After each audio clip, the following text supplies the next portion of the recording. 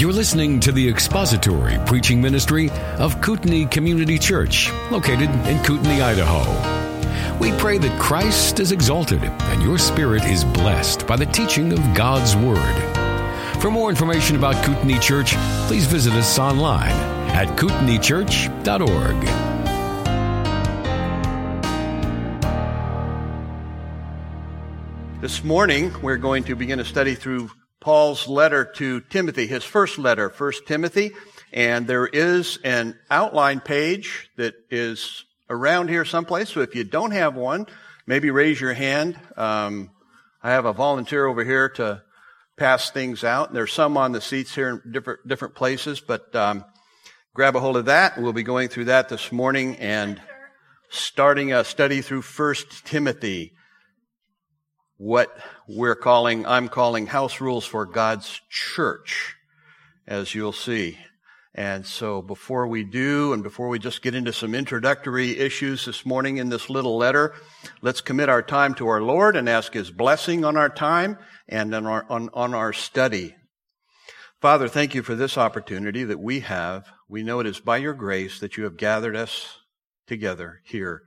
And we know that your word is truth, and we know that we are dependent on you to be our teacher through your Spirit. And so we would just ask your blessing on our time in your word this morning, and open our hearts and minds to learn and to grow, to apply what we learn. And we just thank you for this opportunity in Jesus' mighty name. Amen.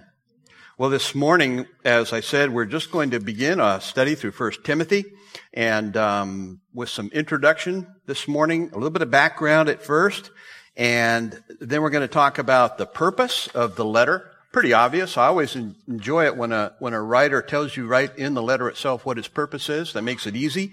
You don't have to consult all the commentaries and theologians and things and waste a lot of time finding out what they think. You just go right to the source. And he does tell us that. And then we're going to spend a little time talking about the first two verses, which is the greeting of Paul to Timothy. Well, Paul probably wrote this around the year 63 or 64 AD, around 30 years after the ascension of our Lord. And so that just sort of places it in the first century a little bit for us. Paul would have been in his mid to late 60s when he wrote this letter to the younger preacher Timothy. Paul had been imprisoned in Rome, which is recorded in the last chapter of Acts. And then after his release, he revisited some of the churches that he had ministered in, which included the church at Ephesus, which is going to be the focus of Timothy's ministry. He then traveled to Macedonia and left Timothy behind at Ephesus to deal with some of the issues in that church, including dealing with false teachers, heresies, and things like that. He then wrote this letter from Macedonia back to Timothy to encourage him in a very difficult ministry situation. It's not known exactly when the church at Ephesus began, but we do know that according to Luke's account in Acts chapter 18, Paul was there with Priscilla and Aquila as he was traveling back to Antioch during his second missionary journey. And after spending time in Antioch, Paul returned to Ephesus to minister for more than 2 years. And in Luke's account in Acts 19, Luke helps us understand something of Paul's ministry there. In Acts 19:1, it says, "And it happened that while Apollos was at Corinth, Paul passed through the inland country and came to Ephesus." Later on in the chapter, it says, "And he entered the synagogue and for 3 months spoke boldly, reasoning and persuading them about the kingdom of God.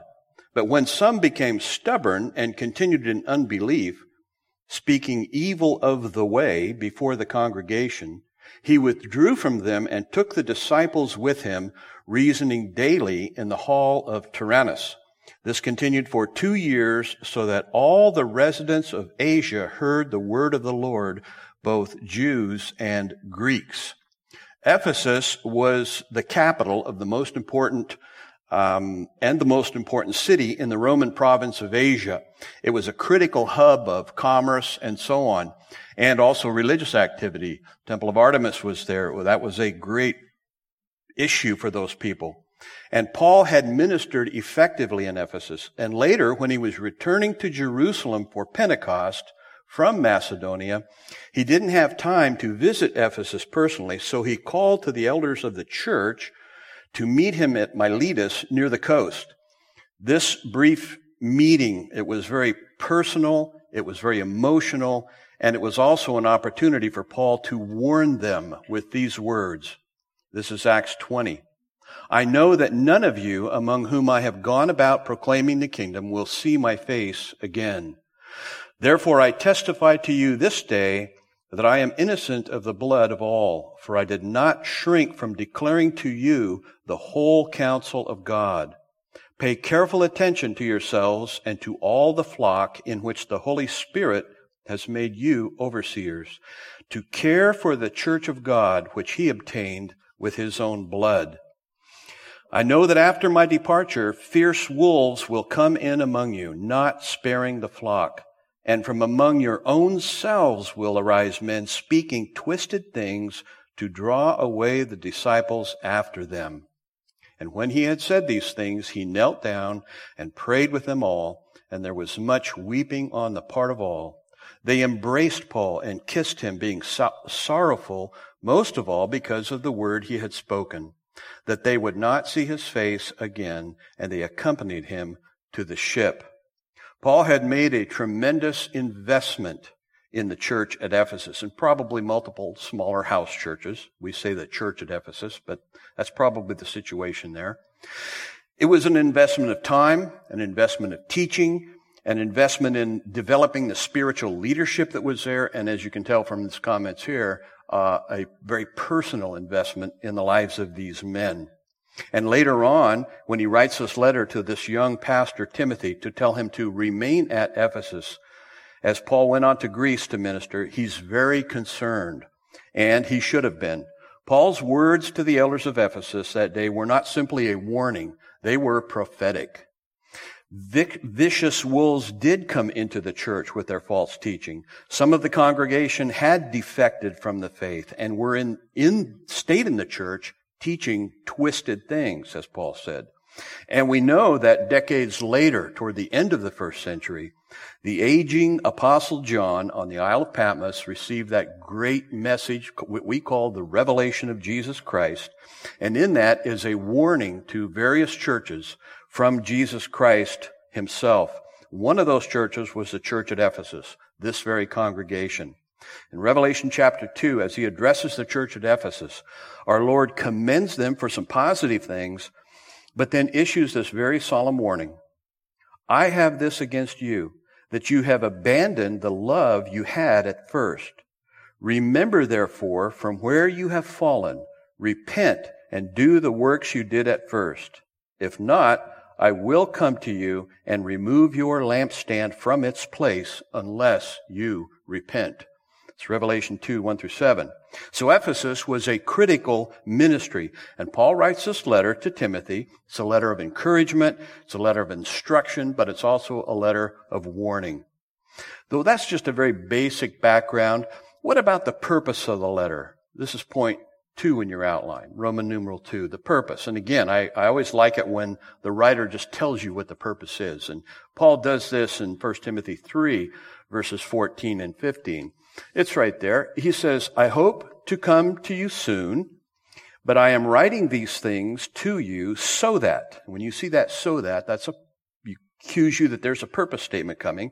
If I delay, you may know how one ought to behave in the household of God, which is the church of the living God, a pillar and buttress of the truth. We're going to go through that passage in a little more detail when we get there, but for our purposes this morning, and the title of the study here, I'm simply just calling it House Rules for God's Church, because this is what this is about. These 3 letters, 1 Timothy, 2 Timothy, and Titus, are commonly called the pastoral letters or pastoral epistles. That's kind of true, but really the first one is really the main one that's pastoral. 2 Timothy, as you know, is really primarily a very personal letter that Paul writes when he knows he's about to be executed for his faith. But his purpose in writing this letter is so that Timothy will have a set of house rules for God's church.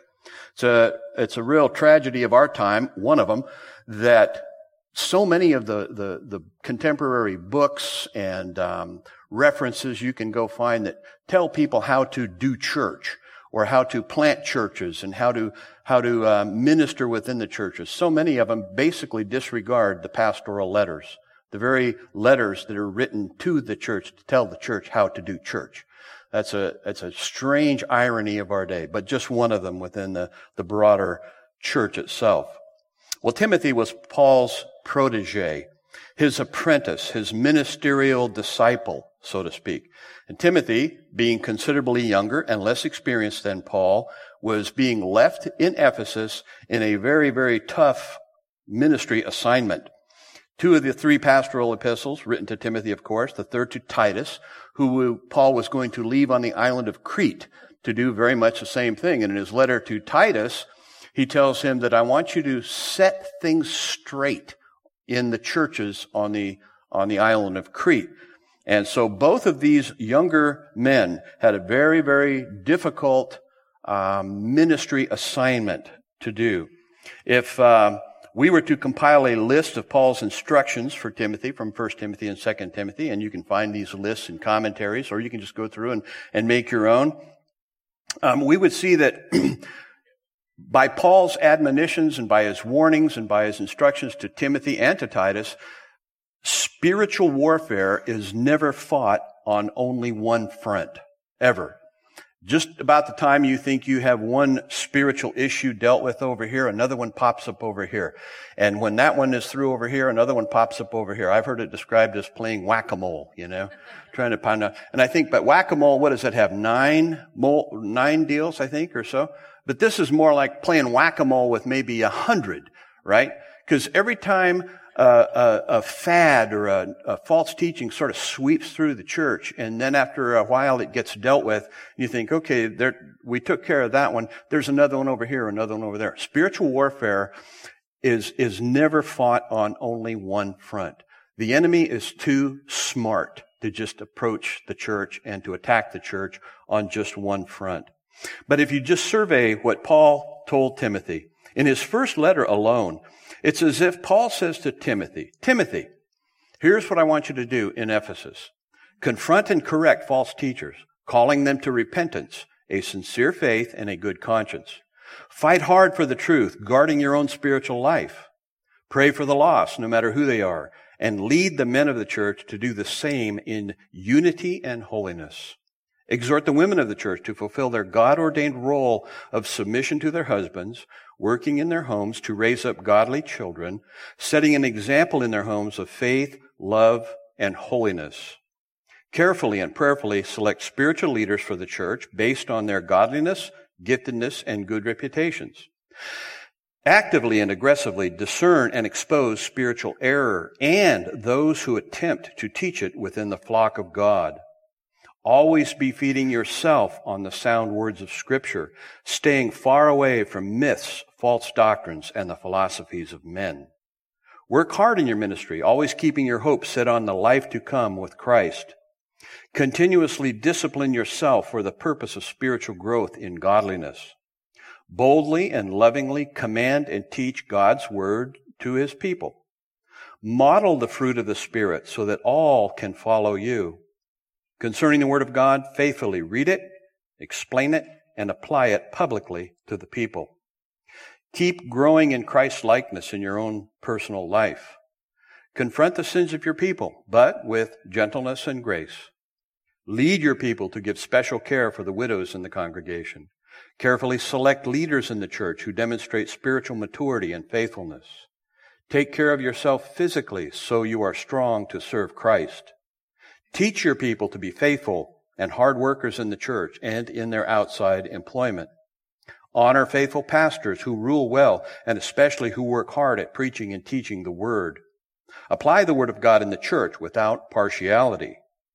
Live your life content with what God provides and flee the love of money. Instead, pursue righteousness, godliness, faith, love, steadfastness, gentleness. Fight for the faith against its enemies. Keep all of God's commandments. Charge the rich in your congregation to be generous and to be rich in good works. Guard the word of God that has been entrusted to you as a sacred trust. All of that to this young preacher in Paul's first letter. After Paul was imprisoned for the final time in Rome, and as he awaited execution, he knew it was the end of his earthly life. He penned his last words to the church, and he sent that letter to Timothy. We call it 2 Timothy. Very personal letter to the same young preacher. He continues to exhort and encourage Timothy by telling him to fan into flame the gift of God which is in him, so he can be useful to the Lord.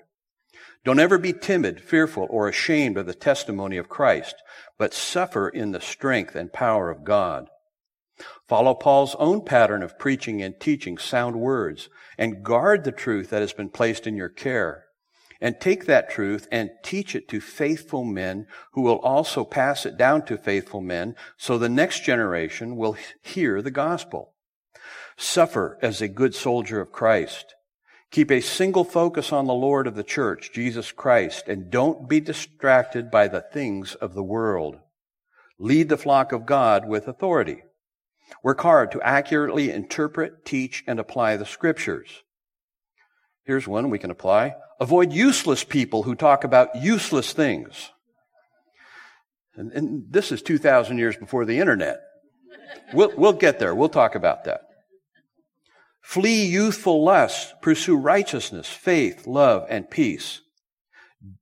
Don't get caught up in foolish and ignorant controversies that just breed quarrels. And I have in quotes here because this was first done 5 years ago in an election year, especially in an election year. Don't be quarrelsome, but kind to everyone, able to teach, patient, correcting your opponents with gentleness. Be ready to face the dangerous times that will come with a deep understanding of God's Word. Know that the Scripture is God-breathed and profitable to equip you for all tasks. Preach the Word. And preach it when it's popular to do it, and especially preach it when it's not popular. And use it to reprove, rebuke, and exhort people. Endure hardship and do the work of an evangelist.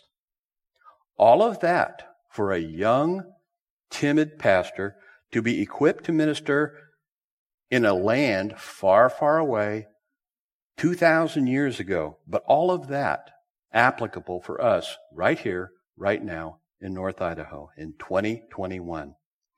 So as we study through this first letter to Timothy, we must keep in mind Paul's purpose, which is the Lord's purpose and the reason he wrote this letter, so that you may know how one ought to behave in the household of God, which is the church of the living God.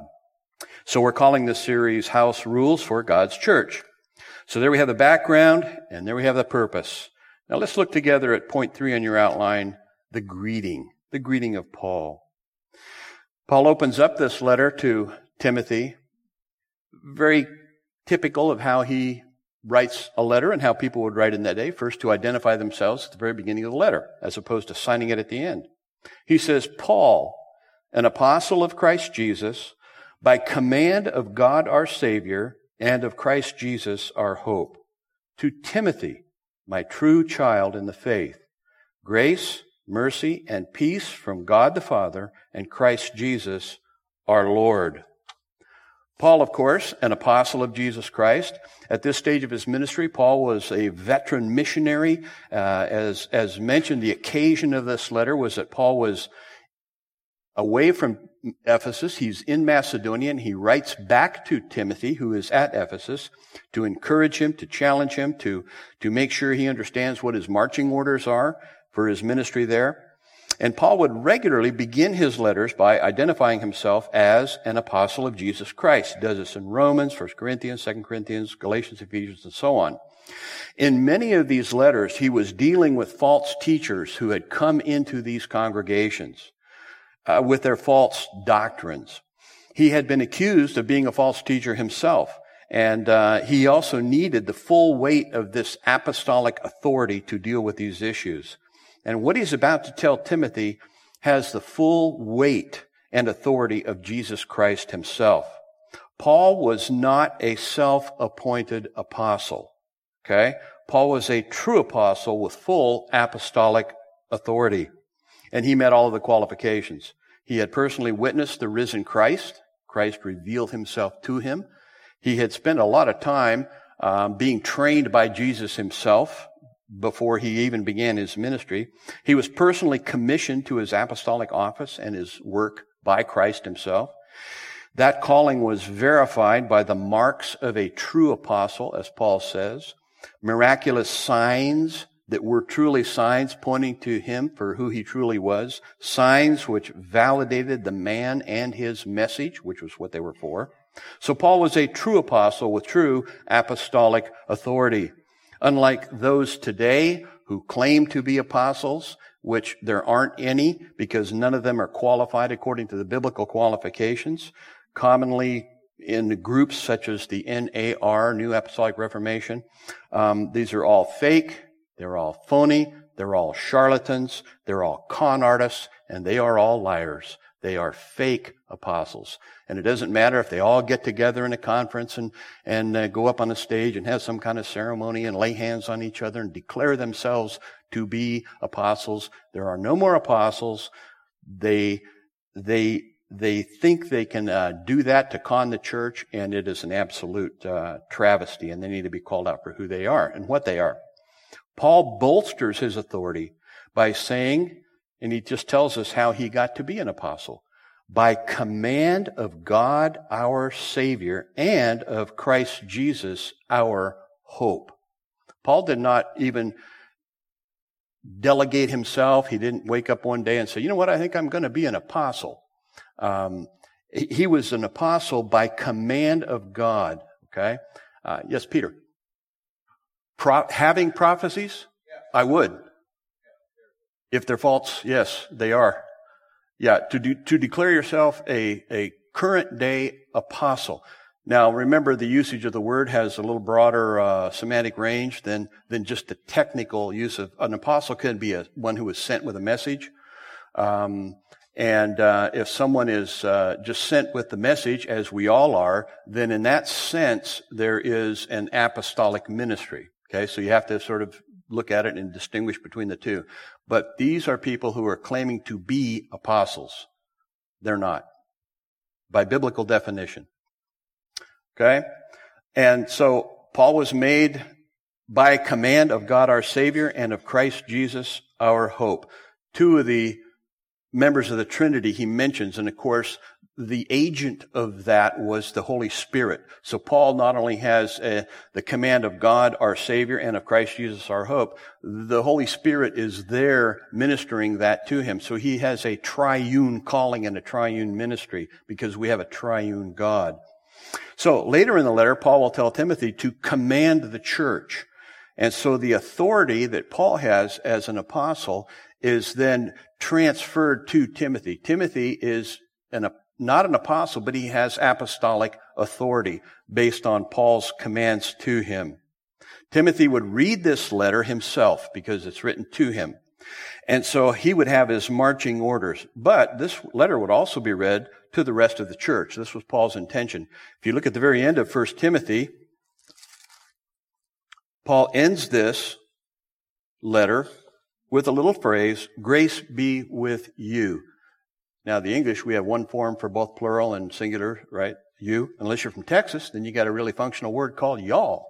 But grace be with you. That is plural. So clearly, this was intended to be communicated and read to the churches, to the congregations, even though it is a personal letter to Timothy. Even 2 Timothy, at the end of that letter, the Lord be with your spirit, grace be with you. And that's plural. Intended to go out to all of the congregations that he's ministering in. And even at the end of Titus, it says, grace be with you all. They can't miss that one because it actually has the word all there. Grace be with you all.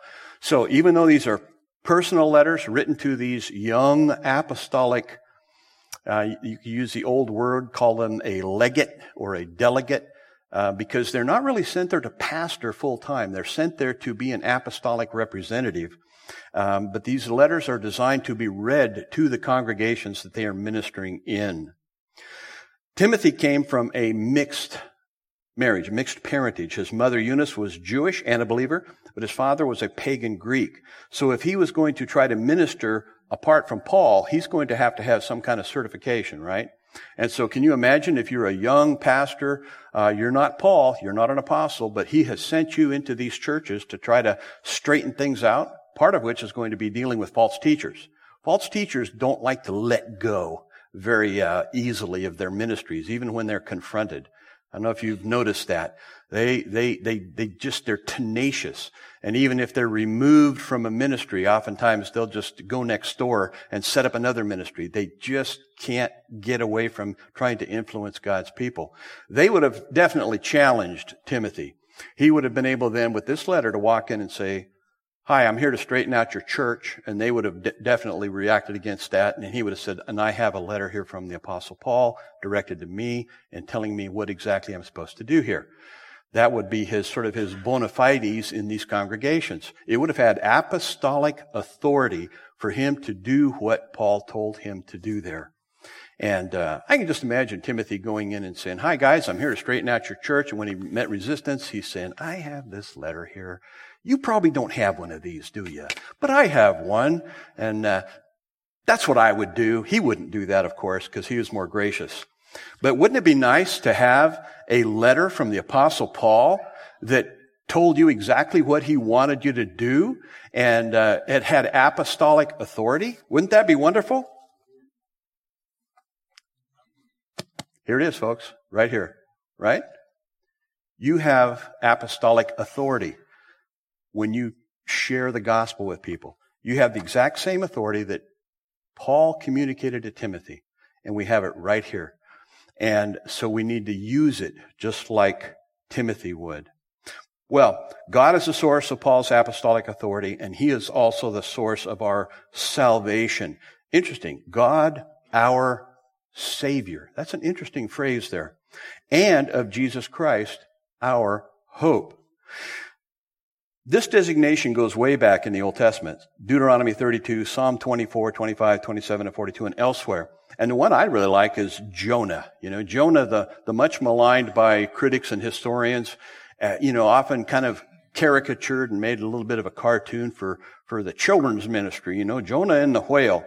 And yet Jonah in that letter says this, "Salvation belongs to the Lord."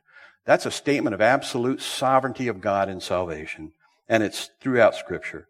And clear into the New Testament, Luke 1:47, in her great song of praise when she was rejoicing that she was pregnant with Messiah, Mary sang, "My spirit rejoices in God my Savior."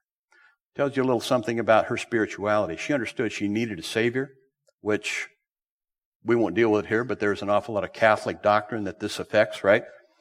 But she was praising God, and she knew the source of salvation, that it was from God. And that salvation is realized through the person and work of Jesus Christ, who is our hope, Paul says. So, if your hope for salvation is in Jesus Christ, not the Christ of the cults, not the Jesus of people's imaginations, but the Jesus revealed in Scripture, you have real hope. If not, you have no hope whatsoever for salvation. So, in the very first verse, Paul establishes his apostolic authority. It's passed down to Timothy. He then proceeds to certify Timothy. It was going to be real important for him to have this, the certification of Timothy in verse 2. And in your outline, the part of the greeting there under Roman numeral 3, this is B, the certification of Timothy.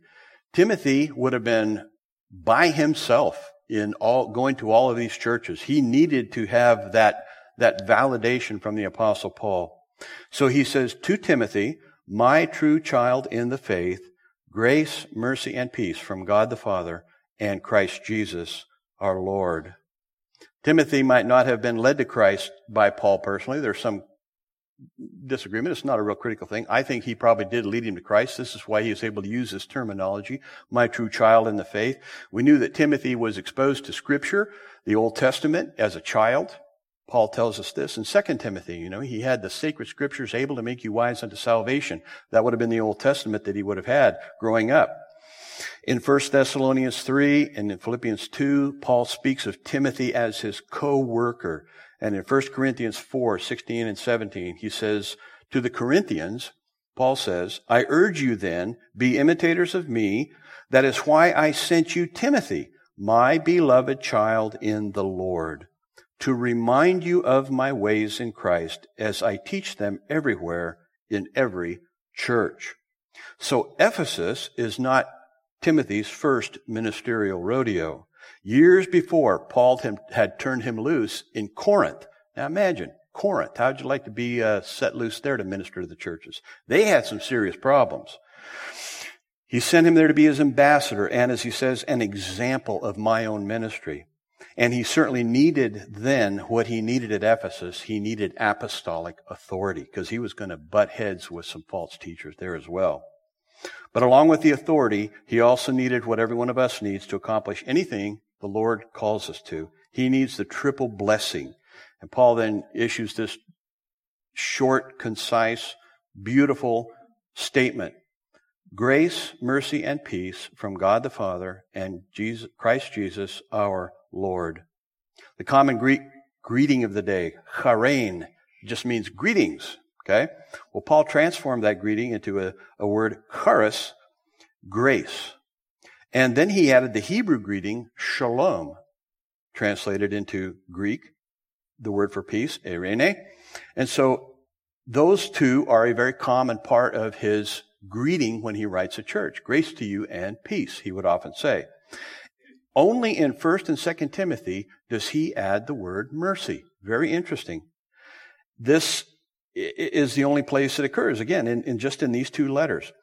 This word mercy carries with it the idea of God's special care for a person in need, or God's help for the helpless. It occurs all through Scripture. The Old Testament equivalent of that word is the word chesed, used many times in the Psalms to speak of God coming to help in a time of need. Timothy needed this blessing, and so do we. He was going to have a tough time in Ephesus, often coming to the end of himself. So Paul, being the theological guy that he was in his greetings and also in his prayers for Christians, uses this little formula because he knows that salvation has its source in God and the grace of God, which comes to us through Jesus Christ, who died as our substitute on the cross so we would receive God's mercy, and the result is peace with God. It's reminiscent, of course, of Romans 5, chapter 5, verse 1, where Paul, after he just develops the tremendous doctrine of justification by faith, he says, therefore, since we have been justified by faith, we have peace with God through our Lord Jesus Christ. You will never have and know the peace of God until you have peace with God. It's an absolute prerequisite. You can try to find peace in all different kinds of things in life, whatever you will never find true peace until you have peace with God, because peace is a fruit of the Spirit of God, and He only gives true peace to those who have peace with Him through Jesus Christ. So Timothy would have to rest in this very difficult situation, in the grace and in the mercy and in the peace of God to carry out his ministry in Ephesus. And so do we. So, there's an introduction to 1 Timothy and a little bit just on the first two verses. Do you have any questions or comments about what we've seen here? Got done a little early, so you have more time for questions. Or comments? Disagreements? Oh, is that a disagreement, Dave? Oh, okay. Yeah. Yeah, the tone of that introduction is, who's in charge here? Timothy needed to know, Paul is giving you commands, Timothy. This is not optional. He doesn't get to go to Ephesus and hang out, and enjoy himself. He's being commissioned. He's going there. Paul is exercising his apostolic authority, first and foremost, over Timothy, through the lordship of Jesus Christ, who is the Lord of the church. And then he delegates that authority to Timothy in order to accomplish his ministry. So, yeah, the lordship of Christ. He's the Lord of the church, and he ministers, he mediates that lordship through his word by his Spirit. Okay? This is why churches that don't have a teaching, preaching ministry, they don't have the word of God they don't have the lordship of Christ in that church. That's how he ministers. He mediates his lordship through the preaching and teaching of his word in the church. So, I thought you were going to disagree. Oh, you're going to disagree. Oh. Yeah, Acts. Did somebody say Acts 9? He mentions it in Galatians. Other references? Yeah. Personally commissioned, personally witnessed the risen Christ. And of course, today people would say, oh yes, Jesus came to me and I spoke with him, or he showed up. So that might be their way of saying, well, he actually commissioned me. My simple answer, if somebody says, Jesus came and talked to me, I just simply say, no, he didn't. They're going to say, yes, he did. I'm going to say, no, he didn't. Yes, he did. No, he didn't. And finally, they're going to get to a place where they're going to say, because they know you cannot evaluate a personal, private encounter. And they're just going to say, well, you just proved that he didn't come to me. And I'm going to say, no, the burden of proof is on you. I don't have to disprove something that didn't happen. Burden of proof is on you to prove that Jesus came and spoke with you or appeared to you or whatever it might be, apart from Scripture. And, hey, I want to be a fair guy here. What does his voice sound like? Did he have a high voice? Or is it more low? Or was it, maybe he had a deep voice like James Earl Jones, or maybe a really deep voice like Barry White, maybe, and they can't tell you that. Did he speak in Hebrew, Aramaic, or maybe Greek? And if the Greek, was it ancient Attic Greek, or was it more into the Koine period? Well, they will say to you, well, it wasn't really a language. It was just, I had an impression. Okay, what's an impression? So you're just, that kind of thing, when it gets accepted in those circles, it becomes sort of a circular verification kind of thing, because it also becomes, unfortunately, sort of a spiritual status symbol. And, do you want to be the only person in your church that Jesus hasn't spoken to you personally? That type of thing. This is what you get into. When you abandon Scripture for other things, and there's lots of other things out there that you can listen to. Lots of voices out there. Remember, in the garden, they just had one voice to listen to. It was the voice of God. And when Satan slithered into the garden, all of a sudden there was another voice, right? We have thousands of voices, and they come to you through all of the different ways that we have them. So we have a tough task right now. I mean, it really is. And Timothy had a tough time in Ephesus and a lot of challenges, but I think right now we probably have as great a challenge at least. We also have more of the resources available to us than in any history of the church. And one New Testament scholar would describe it as an embarrassment of riches, and we do. So we should take advantage of what we have and use it for the edification of the church and for God's glory. Right? Any other thoughts you might have? Yeah. You're looking for disagreement. Did the snake actually slither into the garden? Because it was after he talked to Eve that the Lord said he had to go out and tell it. That's true. I think he probably did. He slithered in. Yeah. And the thing is, here's a theory. I can't prove it from the text. I think he had a smile on his snaky little lips. And probably a British accent. No, he didn't have a British accent. No. Did a stained glass voice? How's that? Did God say, right?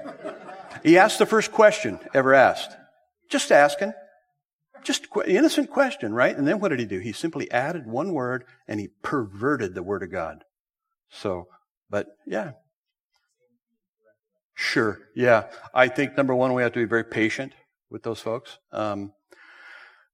I think there's a difference between, actually the statement, Jesus told me. Now, if they take you right to Scripture and say, and he tells me right here, I wouldn't want to arm wrestle with them about that, of course. I wouldn't say, well, then you should say it this way. I think we need to be careful how we say it. Jim, weigh in on this. Where's Jim? He's, and see, because God doesn't whisper, right? What would you say, Jim? Well, I mean, how would you help that person maybe see the distinction, or how would we maybe see the distinction between? Sure. I think the problem comes, and help me out, how do you evaluate it? How do you test it? We're told to test all things. Hold fast to that which is good, and that is singular, because he's talking about the Word of God. Abstain from every form of evil. So the problem comes with I think, how does that person evaluate it? Personally, I don't pay a lot of attention to my feelings about things. I don't disregard them, but I'm very careful not to, assign something to them that really shouldn't be there.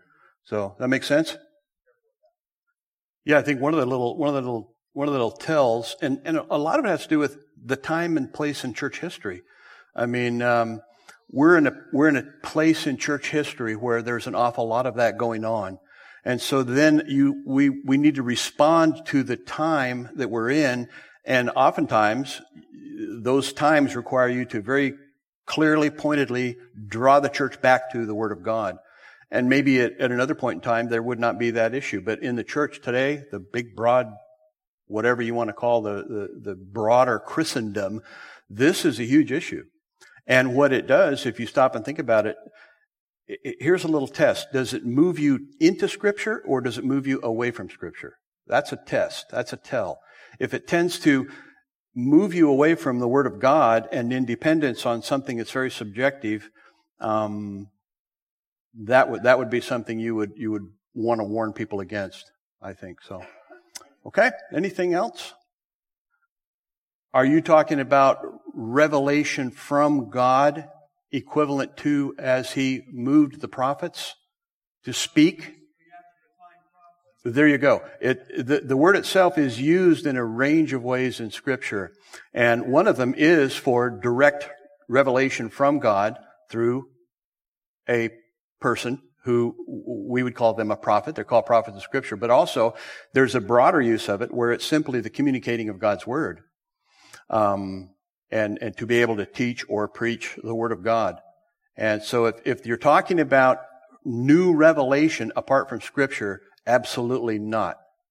Scripture is a closed canon, as we say. Jude said that it's the once for all delivered to the saints' word. And it's no longer being added to by God. So we have a closed canon. But then what we have is the canon that we have, the word that we have, we are to proclaim it.